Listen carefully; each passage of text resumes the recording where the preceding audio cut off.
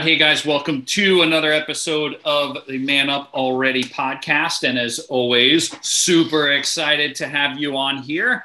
And man, I am pumped for the guests that we keep getting on here. You know, we are always looking for people who have just great stories to tell, great life experiences. You know, as I explain the Man Up Already podcast out there to other people, I think the one thing I want to convey is, you know what, we can just continue to get better. We can just keep growing and getting better. And we just want to keep bringing you great people that help that happen through their experience, their stories. You never know what somebody could say or might say that could change your circumstance, that could change the way you think, which changes your reality. So just some housekeeping things as always. You can go out there, get the book that started it all, the Man Up Already book out there on Amazon. You can follow me personally out there on LinkedIn, John C. Puritz, on Instagram, where it's J Puritz under Puritz and Associates. You know, my name is J Puritz, but it's really Puritz and Associates. Also, you can find me on Clubhouse. I'm on there. Don't use it that much, but still learning that platform. So there's just multiple ways. And now Puritz and Associates has a TikTok, which is coming soon under the guidance of our daughter. So that's going to be a lot of fun to share some things on there as well. And before I introduce our guest, just a financial tip of the episode. And that is, man, go out there. Here's a financial tip, but it's really a personal development tip. Go out and get the book, The Science of Getting Rich by Wallace Wattles. That book was written in 1910. I've read that book. I read it pretty much every year. And this year, I'm going to read it every day. I'm going to finish it. I just finished it. I'm going to read it again. Every day, I'm going to read a chapter. You could do that. Each chapter is like 3 pages. Unbelievable book about mindset. And the best financial tip I can give you is get your mind right, especially your money mind, and everything changes financially. So that's the tip of the episode. Go get the book, The Science of Getting Rich by Wallace Wattles. All right, so let's introduce our guest today. He comes from across the pond. Our guest today is Lee Broders. And Lee and I connected on LinkedIn, which is where I'm connecting to a lot of people these days. And Lee was brought up on an estate in Birmingham in the UK, had a great loving family, but he wasn't an academic. He did not do well at school. And listen to this, joined at the age of 16, the British Army. Lee served for 10 years, a little over 10 years. And after leaving the military, he started his first business at the age of 26. Over the last 2 decades, Lee has been an entrepreneurial business owner working in both private and public sectors. And he considers himself a late starter to learning due to a belief that he was not an academic. Lee learned to fly at age 41. Listen to this, guys. Started a law degree at 42 and attained a Master of Law at 47. Understanding that we are never too old to learn or to change the path of our destiny. That's a big, big message for Lee. Although all through his career, he's been mentoring and helping people improve themselves. But in 2018, Lee became a life coach, helping his clients gain clarity and confidence, and realized that it's in his depth of knowledge of business was a great way to help people change their lives for the better, help them overcome their limiting beliefs. We talk a lot about that on the show, and how to live a limitless life. How often have we heard that? Lee's mission is to help people have more time, more money, and more freedom in their life. And Lee also, being a veteran, has focused his time and energy to helping more and more veteran clients. Lee is a quality guy. I'm super pumped to have him on the Man Up Already podcast. Everybody give a warm welcome to the great Lee Broders. Lee, welcome to the show. Super pumped to have you.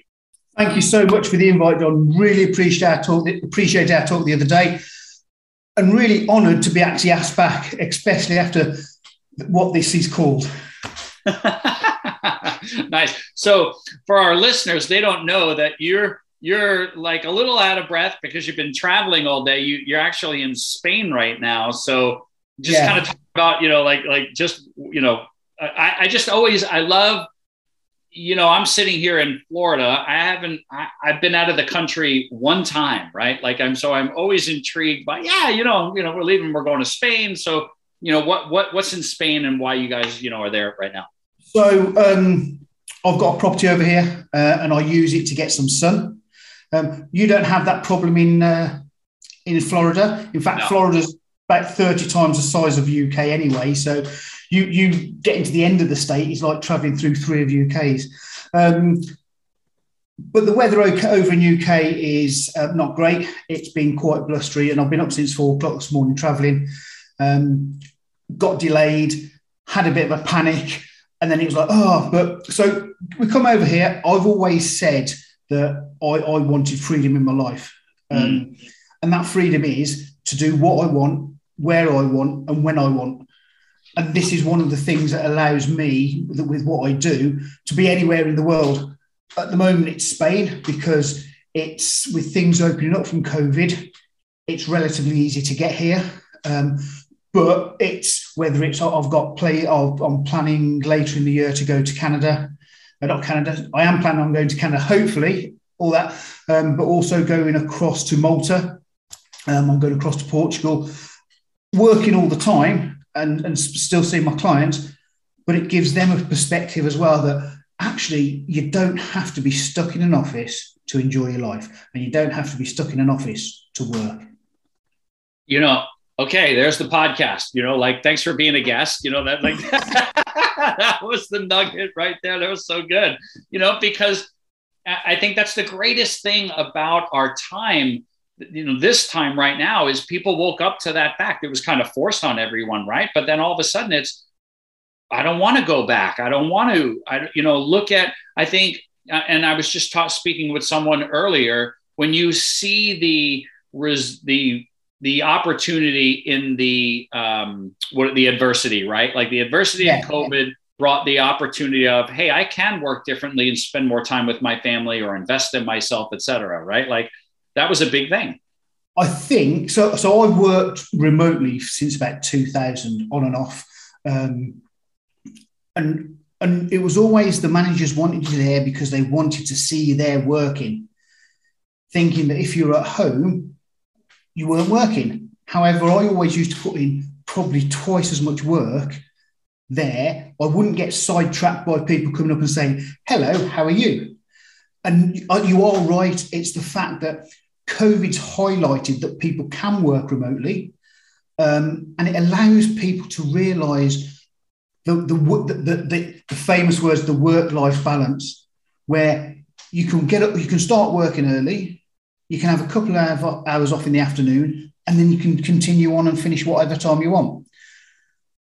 I think for me, you're right. It is the fact that COVID has highlighted that we can do it, but we've always been able to do it since the internet started. In fact, before, I remember working on dial-ups where you'd plug your modem in and it'd go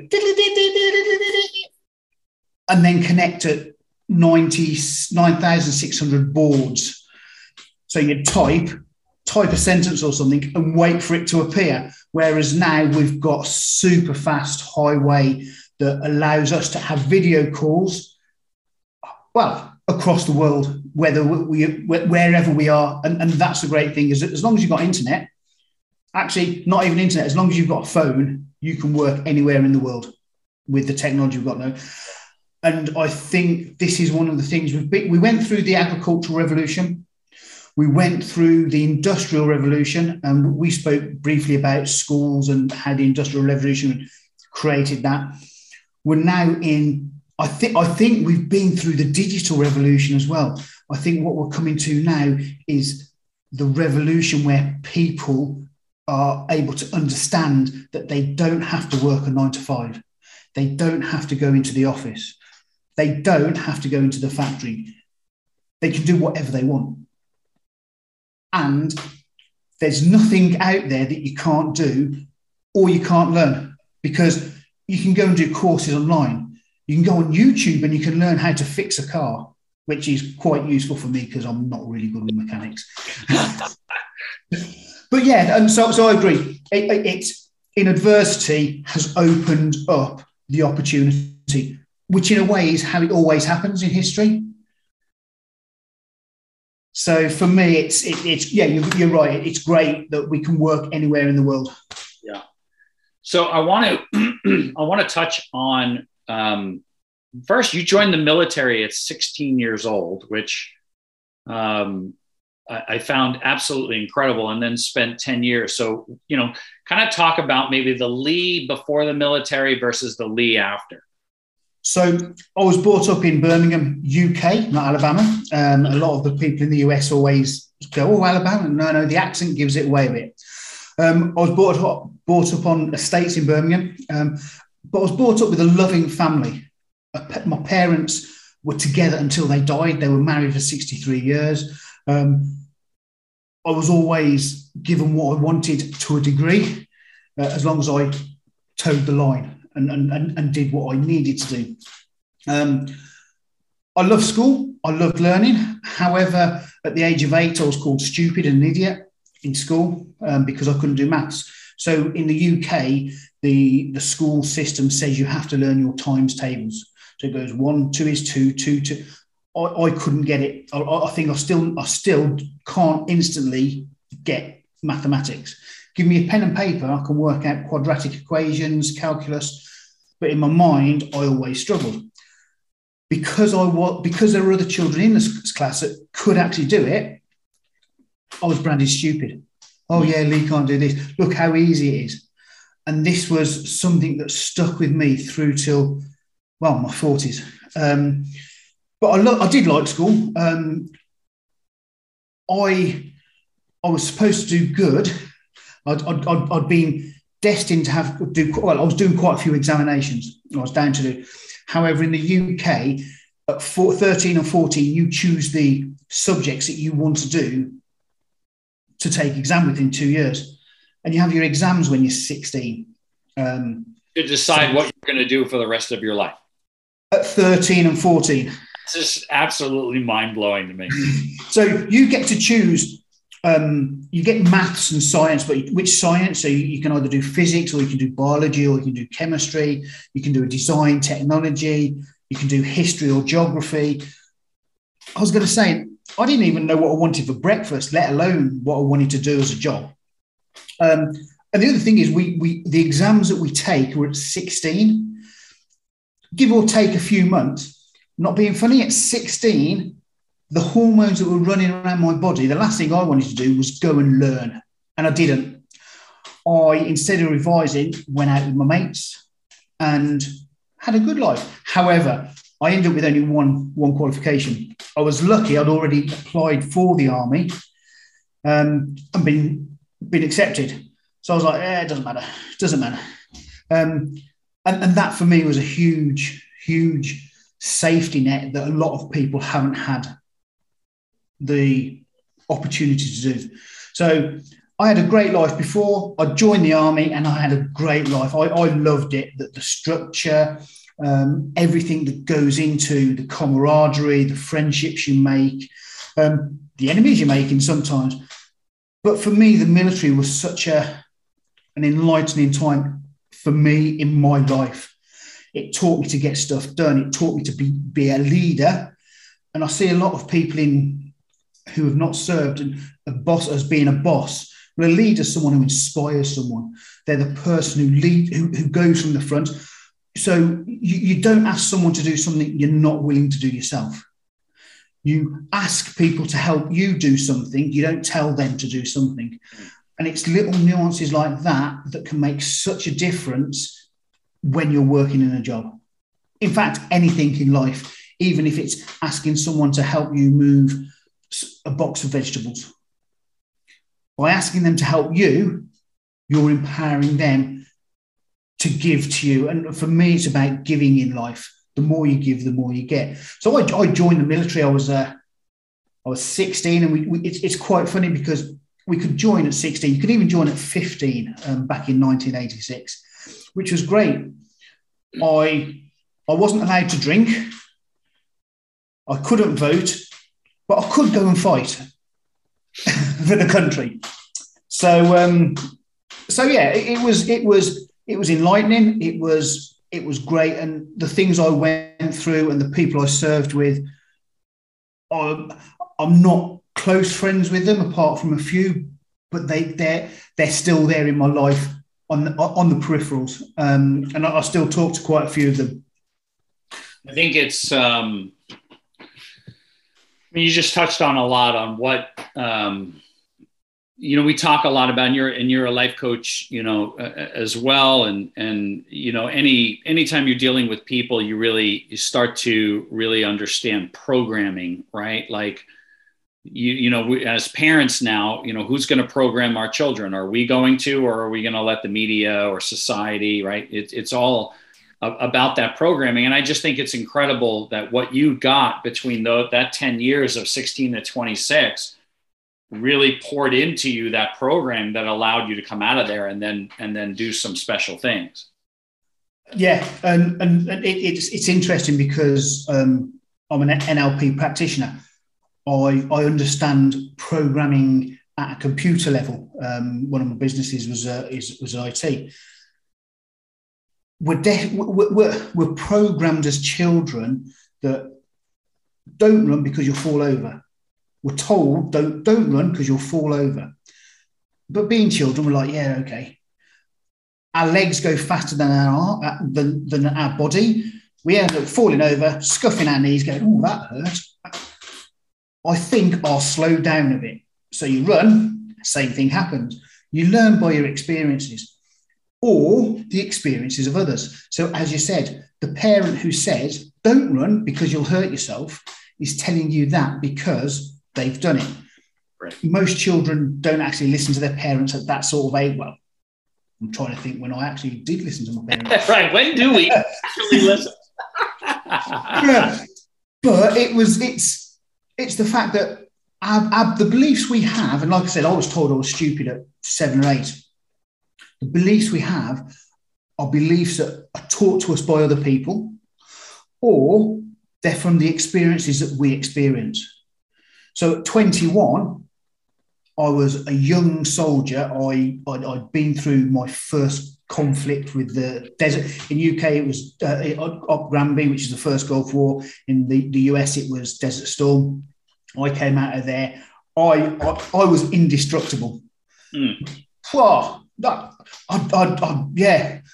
Soon realised that indestructible is not quite a good human factor to have, and yeah, you realise. But it's what you learn, it how you can then turn those lessons to work for you the best they can.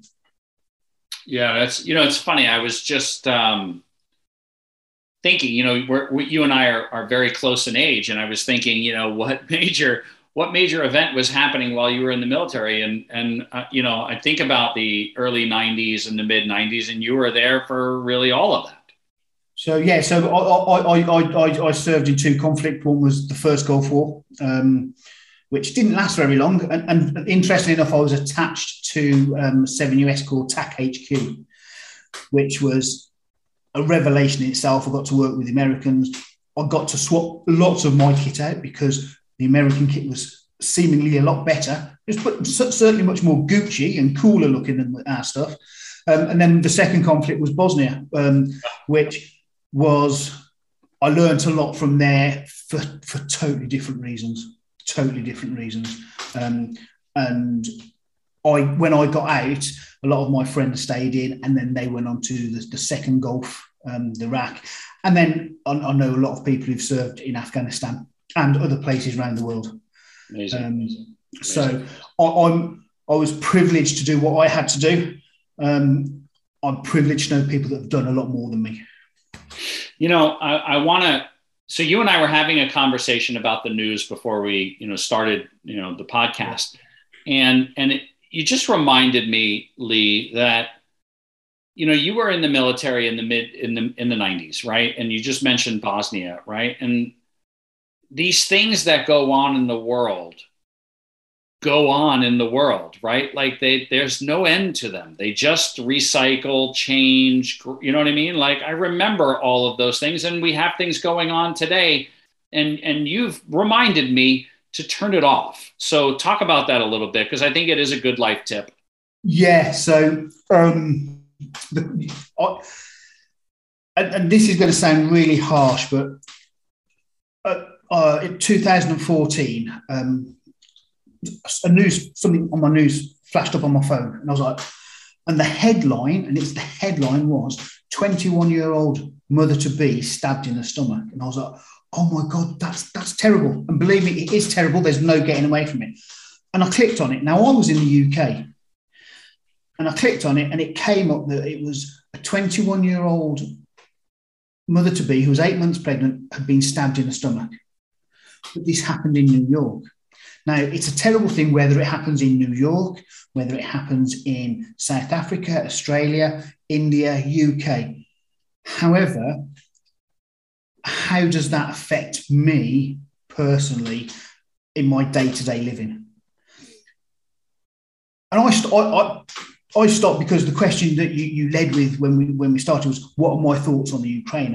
And my thoughts, it's something that's out of my control. I've got no control of what happens in Ukraine.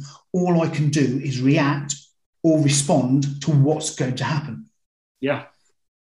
So, and the key is, I just want to add to that, and the key is for our listeners, is having the faith that you're going to be able to act when the event shows up. Yeah. Right?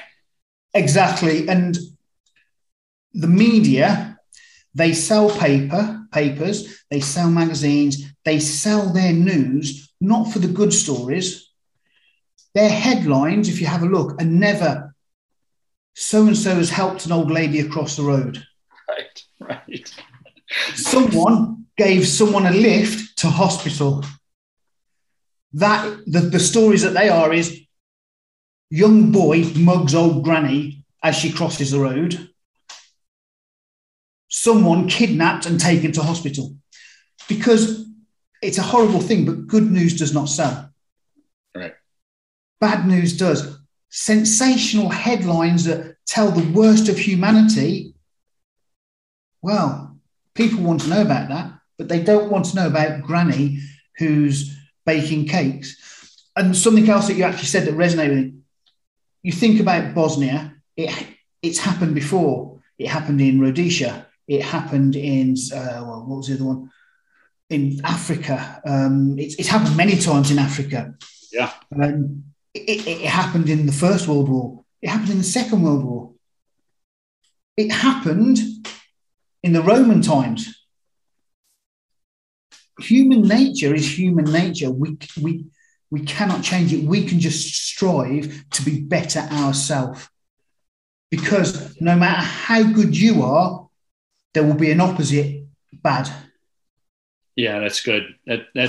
And that is the whole point. I mean, it's the whole point of this show is getting better. And I think the one thing I want people to get as they listen to this, and this is why I love, right, having you as a guest, is you live in a completely different place than I live, right? Our circumstances are different. Our background is different. Our way of life can be different. And yet, as human beings, we all want the same things, right? The majority of us as human beings all desire pretty much the same things. And those are the things that kind of get lost in media sensationalization, if I even pronounce that right?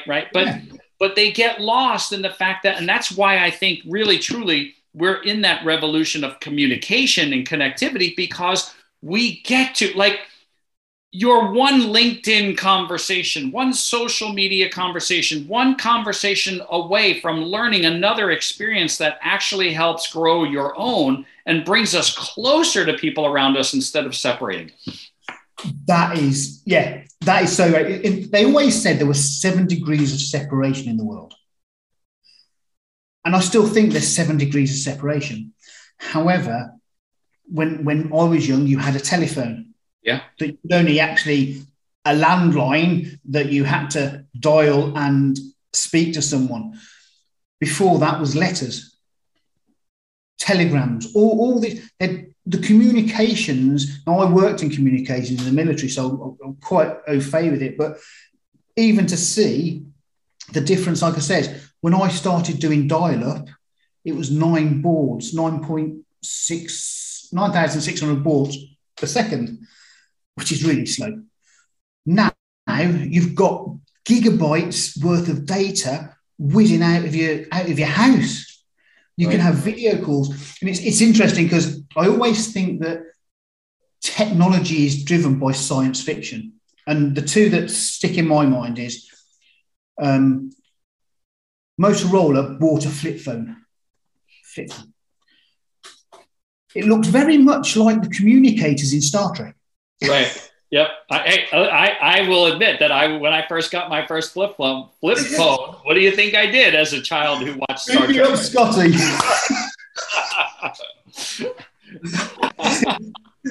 And then the other one, we're just two old guys talking about. And then the other one was Blade Runner, the original Blade Runner. And you've got Harrison Ford speaking to someone on a video like we are now, and everyone's going, oh, that'll never happen. But they had to be at home. Now we're on our phones anywhere in the world. The fact you can even do it over satellite, which means you don't even need a mobile signal. It's just, for me, it's phenomenal the way everything's evolving. The problem is the communications era now is so strong, people just want to sit and, well, I might be wrong, but they're happy to sit and converse here. Whereas, like I said, I'm across in Spain now. I'm going across to I want to get out. I still want to see the world whilst I can. And I want to see the world that isn't changed too much. Yeah. And this is why I'm in a good position, but it's taken me a long time to get here, to get to the point where I can actually say, well, actually, I'm going away for 3 weeks. People go, yeah, what about your work? Well, my work's coming with me.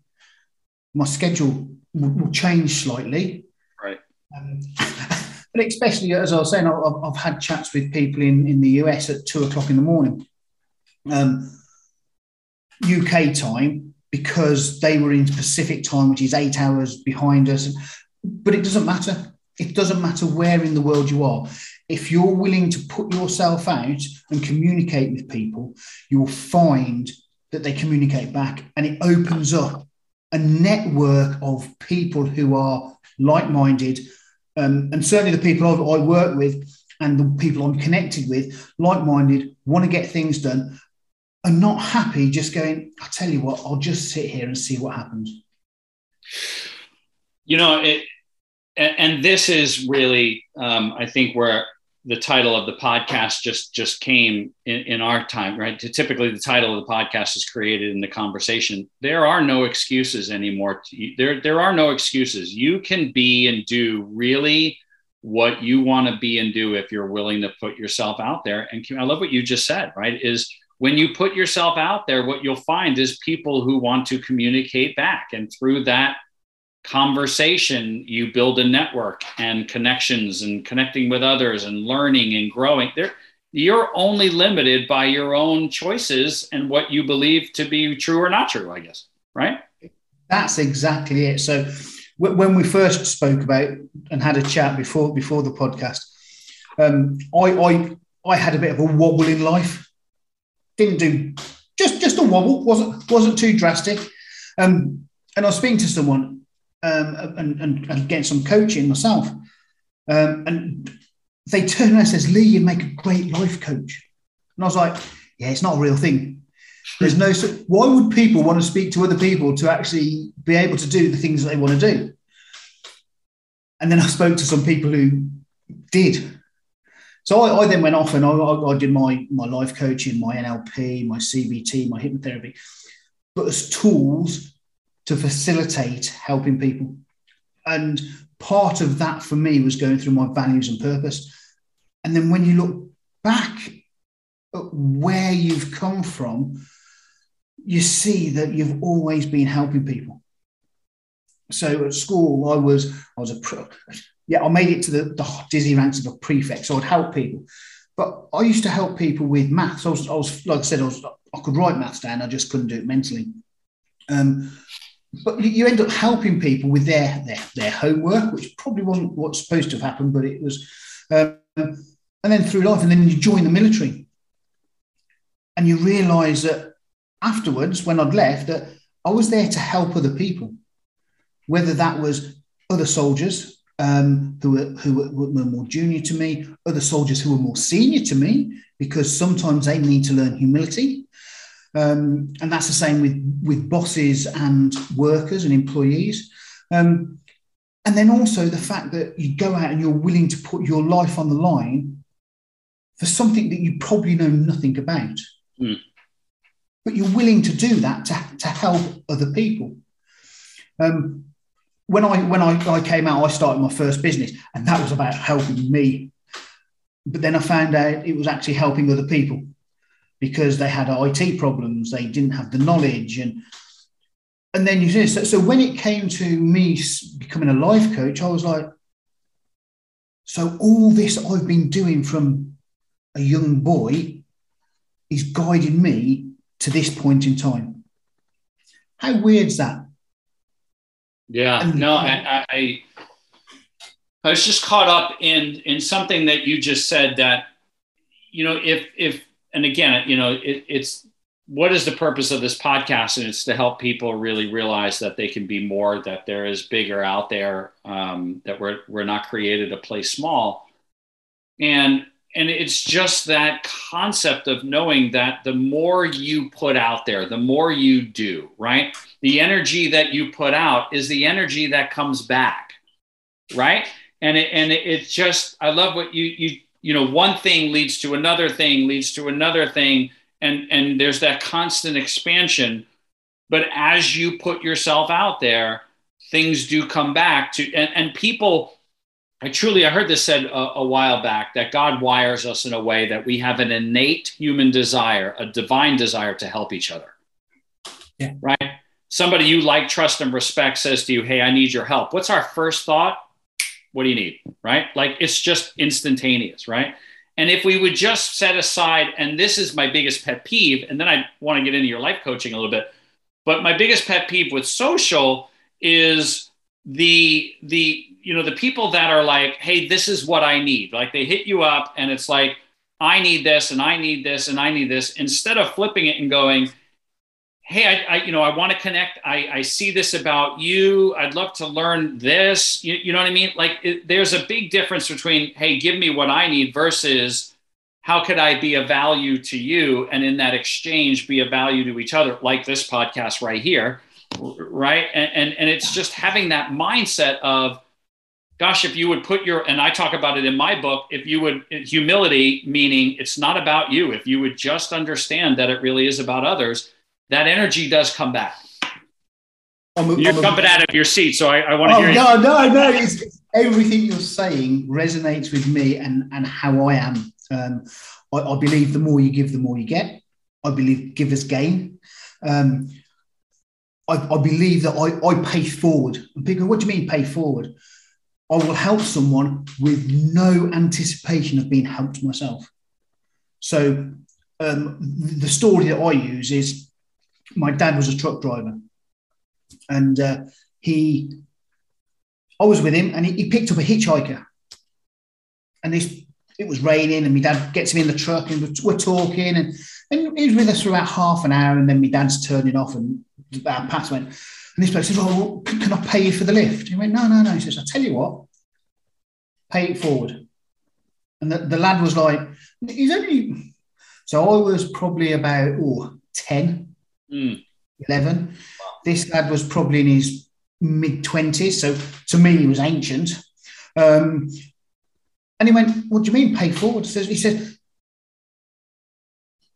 pass it on. All you need to do is do someone else a favour that's not going to cost you, and it's not going to cost them. And I remember this years back. And it's a small world, and I don't care how big people think it is. It really is small. When I was in the army, I hitchhiked because it was cheaper than getting a train. Wasn't as quick. And actually, I got picked up by someone. And we're talking. And I says, thanks so much. Can I pay you? He says, oh, no. He says, years ago, someone picked me up. And I think it was like 3 people on or 4 people on. And it might not have been my dad, but they were told the same sort of thing. Just pass it on, pay it forward, and it will come back to you. It's an never-ending circle. You help someone, they help someone else, and eventually it comes back to you. It might not be in the way you think it'll be, right, or want it to be at the time when you help someone. But if you are open to giving to someone, what comes back, and I don't think it's even this, you don't get the same quantity back, you get so much more back, because for each person who helps us next, it multiplies and multiplies and multiplies. That's my thoughts, and that's why I'm happy to help people, happy to talk to people, because the more people I can help, the more people they can help. And one of my coaches, he talks about, if you give a man a fish, you feed him for a day. If you teach a man to fish, you feed him for a lifetime. If you teach that man to teach others to fish, well, actually, there's no end. Right. And no one will ever starve again. Right. But, yeah, it's good. And I just, because I think it's worth mentioning, something that I talk about all the time, which is the law of the farm, right? The law of the farm being you reap what you sow. Yes. Never reap in the same season in which you sow. Yeah. And when you do reap, you reap in multitudes of what you have sown, right? And we forget that in this instant gratification, right? What have you done for me lately? Mindset of realize that what you put out there comes back, but it never comes back the same time that you do it or in the same amount. No, that's so true. And actually, there were a couple of song titles I heard you actually drop in there, and I was thinking, well, I said, oh no, I best not show my age more than I need to. No, and I think this is what's messy. You mentioned something there about instantaneous gratification. One of the downsides that I've found to the communication revolution, whatever you want to call it, is people want instant replies. They want, I messaged you 10 minutes ago. Yeah, I was on the toilet. I don't take my phone to the toilet. Oh, well, can you tell me what it is? I'm not even ready yet. Think about the old days is you wrote a letter, it would take a couple of days to get there. You'd read it, you'd contemplate it, and then you'd write back. Unless you're a solicitor, and then their time was they wanted to get things done really quickly. Nowadays, you can actually have an instant message, and it is an instant message with someone across the other side of the world. And the problem is, because there are so many people out there, and I think it's more of the younger people who want instant replies, instant gratification. Because of that, a bit like the media, the older generation are starting to go, well, you haven't answered me. Well, why have you not answered me? Do you not like me? No, I've just not read the message. Right. But why haven't you read the message? It goes to your phone. And I remember someone saying this, many years ago. He said, and the story behind this was someone's phone was ringing. Now, at that time, I'd always answer my phone. And I said, are you not going to answer your phone? He went, no. I said, well, what if it's important? He says, they'll leave a voice message or they'll ring back. I went, okay. But what if it's really important? He says, Lee, my phone is for my convenience, not theirs. It's true. And that flicked a switch in my thing, thinking, okay, people can contact me, but it doesn't mean I have to reply instantly. And as I said, nowadays, people are expecting the fact you've got, in the old days, your phone was in the house or the office or at work.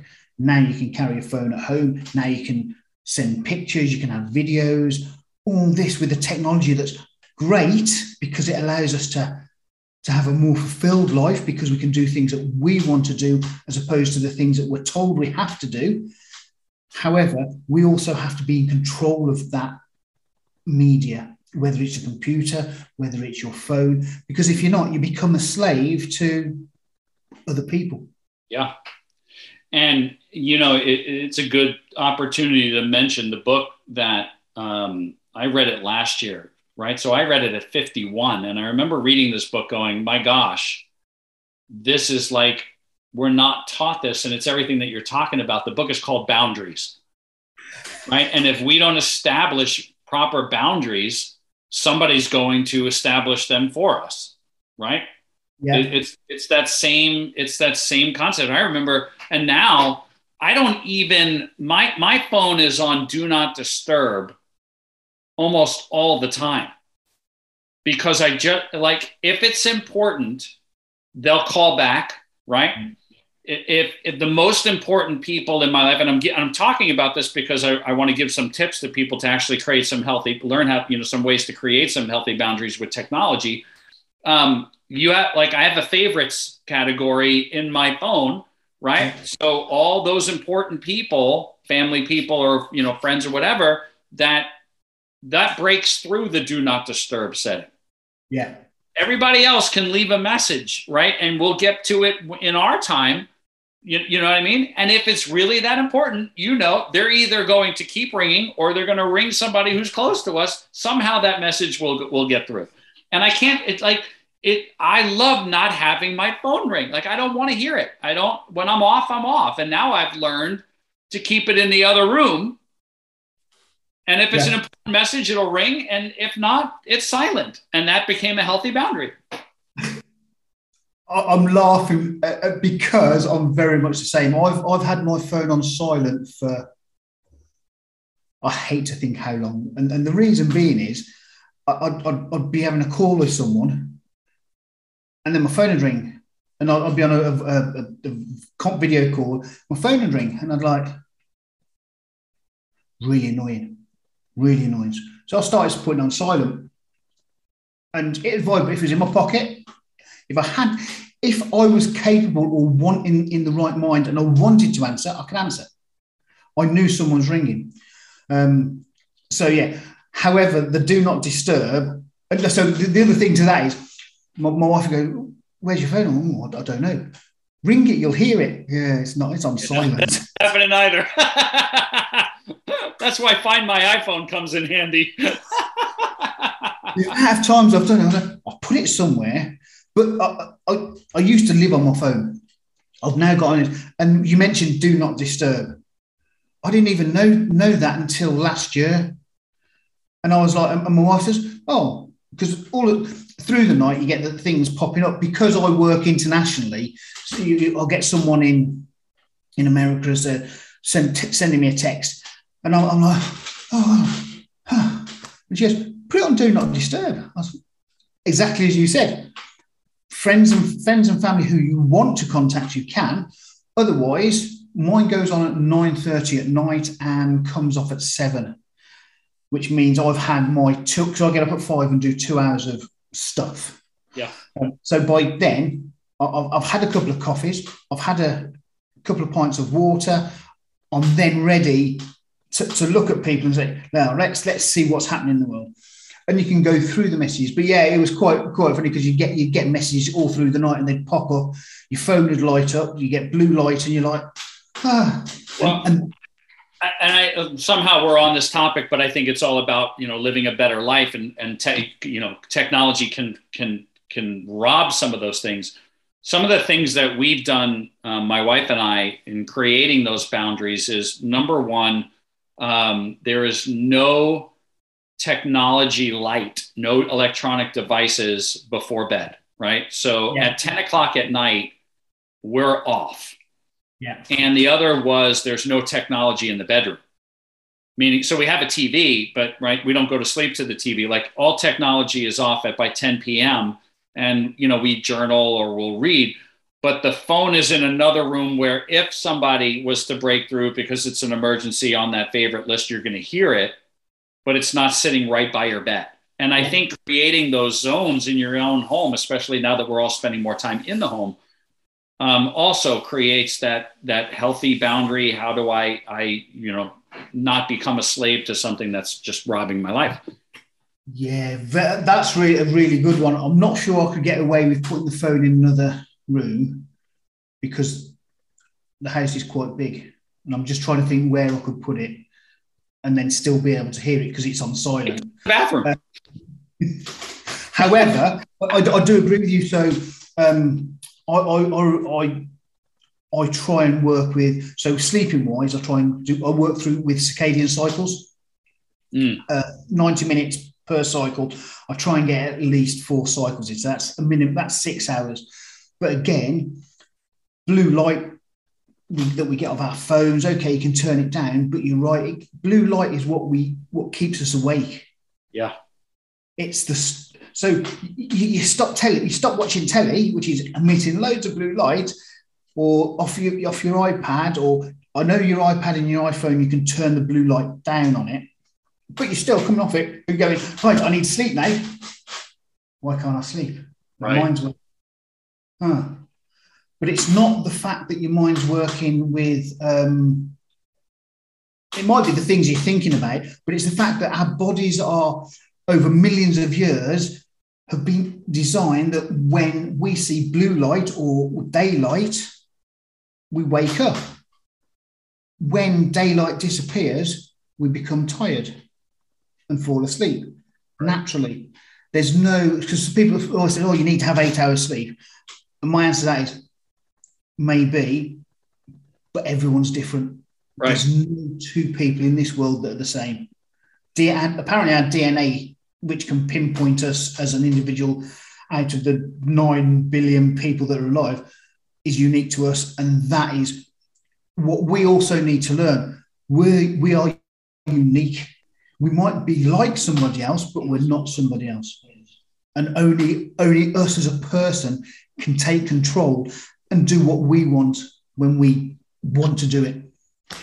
Right. No, these are topics that I think are so, the information's out there, but, you also learn it through experience. But I think the big thing that we've touched on today is having those healthy boundaries, right? Like setting those things up, and there are no excuses in life. The information's out there. The people are out there. The technology's out there, for gosh sakes, that it's just effort and time, right? It's those things that compound over time. Yeah, so I love compounding anyway. It's the one thing. And when someone said to me about compounding, it was many years ago, and they said about, have you ever heard the chessboard and a grain of rice story? No. So, and compounding or doubling. So what actually happens is this, and I think it's an old Chinese proverb or something. So you've got this king of China, and he's sitting there, he's got a chessboard in front of him, and he goes to son. So what I'm going to do is, how much rice would you think would need to feed this land? And he's saying whatever it is. He goes, well, I'm going to put 1 grain of rice on this first thing. And I'm going to put 2 grains of rice on this second square. I'm going to put 4, I'm going to double it each time. How do you think? He says, but that's not going to be a lot of rice because you're only doubling it. However, with the compound effect, which you mentioned, by the time it gets to, I think it's the 54th square or 52nd square, shows my ignorance on chess, though I love the game. But by then, there's no more rice left in the world because it's all on this thing. The compound, I use it for when I talk about compounding, when I'm talking about working, when I talk about investing, when I talk about saving.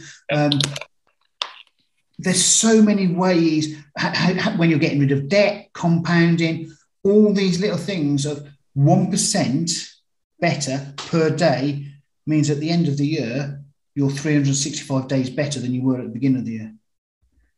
Yeah, that is such a huge concept. We think we need to make these great leaps. No. Just get 1% better, right? Like do an extra rep. Read another page, just do a little bit more every day. And the next thing you know, you're way farther down the road. So, and so one of the, I love stories. I think they're really good illustrators of how to do it. So people say to me, so I always use the 1,000-mile journey. And they'll go, oh, what do you mean? I said, well, you're going to go and do 1,000 miles. How long is it going to take you? I could never do 1,000 miles. Why not? Well, it's too far. Well, how about if you break it down into a mile a day? Can you walk a mile? Well, yeah, I can walk a mile. Well, if you were to walk a mile a day, how would you feel about that? Yeah, it's only a mile. I could do that. It's 15, 20 minutes. Can you afford 15 and 20 minutes out of your day? Oh, yeah. So then go, okay, so if you do 1,000 miles, how long is it going to take you? I mean, oh, don't be stupid, Lee. It's going to take me 1,000 days. I went, okay. So what about the days you're feeling better and you go and do, after you're feeling fitter because you've not been walking, and you find that actually you get to your mile and you can go a bit further. It might be 2 miles. And and then that keeps going. What happens to how many days is it going to take it? Well, if it was 1,000, it'd be half, isn't it? If I start off, so gradually that 1,000 days and that 1,000 miles, because you're taking small steps and increasing it slowly, not going, I'm going to go to the gym and I'm going to lose 20 stone, which I need to, yeah. But you go to the gym and you go, and then you go 3 times and you go, oh, that's too much hard work. Whereas this person who's doing a mile a day and then 2 miles some days, then has a weekend off and does 10 miles. Well, if he was to do 10 miles every day, he's got 900 miles. That's not a long, that's only 90 days. Right. Because he's already built up and done 100 miles over the time. Then by the time he's doing the 10 miles a day, all of a sudden, that 1,000 days has shrunk and compounded in and imploded on itself. The person's getting fitter, they're getting healthier, they're getting a better mindset. And actually, they're proving to themselves that they can do it. Considering a lot of people, when you first say, would you walk 1,000 miles? Oh, God, no, I could never do that. It's the same as any dream. Dream as big as you can. Because the only person that's going to stop you doing it is you. Write it down. That dream then becomes a goal. When you've got a goal, you can break that goal down into multiple tasks. Nice, small, bite-sized chunks of work that you can do every day that are not going to take 2 hours a day, 10 minutes. So you said, an extra rep. If you're doing press-ups, 10 press-ups a day, how much longer does it take to do 11, 12, 13? The fitter you get, the easier it becomes. Yep. And it's just that, it's getting the momentum to do anything in life. Because we're told, yeah, you just go and do what you're doing. Don't worry. Go and for me, it's about I could go on about employers and employment. We're conditioned through school to go and work for somebody else because that's what the education system was designed to do. Right. It was designed to create workers in the Industrial Revolution, as we touched on. But we don't need that now. What we need is people who can think for themselves and are willing to go and put themselves out. Yeah. But you're not. Go on. No, I was just, that's such a big thing that you said that I don't think, obviously we don't think this way and don't talk about it, but it's going to happen. That our education system is built or still today based on a system that, I mean, how old is the Industrial Revolution now? 100 years, over 100 years, right? And so we're talking mid 1800s, so 100, right. Maybe 200 years old. Right. And now, certainly with COVID and technology and virtual, that system does not work it's just an interesting thing. Like these are really incredibly exciting times. I got very present, and I want to just share with our listeners because we're going to wrap up, but what I got very present to, Lee, was there is so much information out there and there's so many things, but as you were just talking about a little bit more, I got very present to why coaches today more than I think any other time are important. There is so much information out there and we can do it, but having someone to help us hone those ideas in, to challenge us with do another rep, to bring those concepts to the forefront so that we can see them amidst the noise of all this stuff. I think it's incredibly important, the work that you do, and why I encourage people to get a coach to help us focus and be the very best that we can be. To that, and adding on to that, is we don't need coaches. Well, we don't want coaches because a lot of people see that as being a failure. I only realised when I started coaching that I needed other coaches. So I even as a coach, I have coaches that help me. Sure. But we can go, we can look at, we don't have to have a coach. We don't need a coach. Because everything you need to know about how to have a better life is online. However, for me, and when I'm working with my clients, it's holding them accountable so that they don't go off on a tangent on the wrong route, because a lot of the stuff that's out there, there's a lot of noise, there's repetition. Yeah. And trying to find, as I've said, I'm not the best coach for everyone because I do hold people accountable. I do give them a kick up the bum when they're lacking, saying, look, one more rep. Okay, you've done one more, you can do another. But I think you're right. The problem being is that with people now and what's happened with schools and everything and work, when people reach out for a coach, they sometimes feel that they're failing because they can't do it themselves. Well, guess what? None of us can. I don't. Right. Look, let's look at Steve Jobs. He had coaches. Richard Branson had coaches. Bill Gates has coaches. They've all got coaches still. Mark Zuckerberg, Warren. So for me, Warren Beatty. Not Warren Beatty. He was the actor. Buffett. Warren Buffett. There's a big difference between the two. Yeah. But he was coached and mentored by Benjamin Graham. And a lot of people don't understand that. You've got Audrey Hepburn, I think, or Elizabeth Taylor and Audrey Hepburn. I think there was a connection there. The thing is, people have been coached since time immemorial. Yeah. Because in the old days, the coaches were parents, people who'd done it, people who'd gone and done what you want to do. And this is what I say to people: if you're going to get a coach, try and find one who's done or doing what you want. So if you want one to start a business, go and find one who's had a business. If you want to find one who has flown to the moon, go and find a coach that's flown to the moon. If you want one who's done a triathlon, go and find someone who's done a triathlon. Right. There's no shame in having a coach. And in fact, if there was, all your NFL stars and your basketball stars in America, all the British, well, we got gold in the Olympics. Whoa, one gold, won by women and brooms. That must tell you something. However, they have coaches because they know they want to be the best they can. And for me, that's what coaching is about. It's not being a failure if you have a coach, because the best people in the world have coaches. And that's the thing that's always missed out. They see people high up in their successful careers or in their sports careers or their business careers or whatever they're doing. They don't see the people that are coaching them to get them there and to keep them there.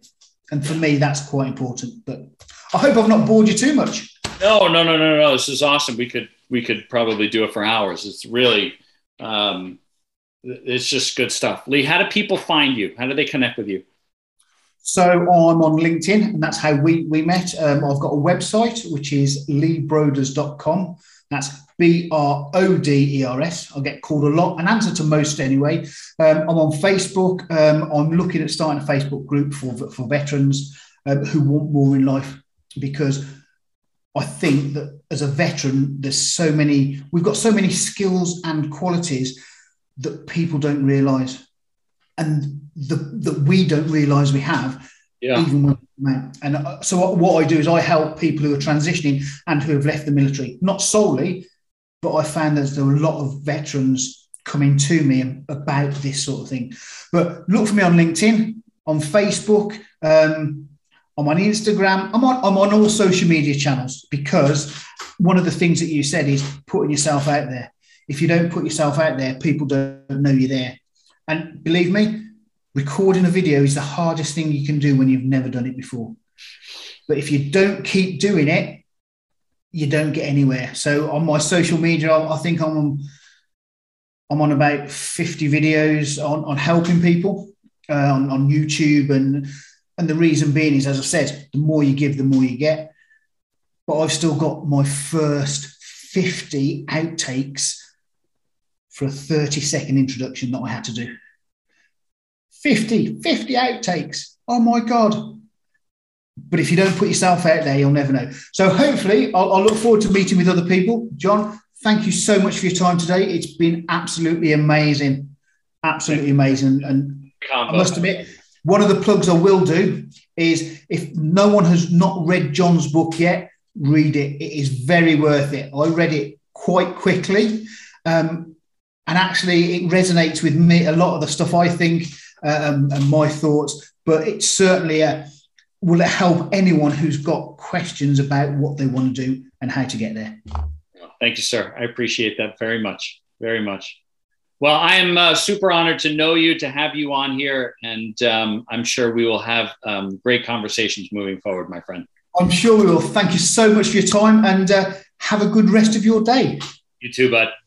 Take care. Bye.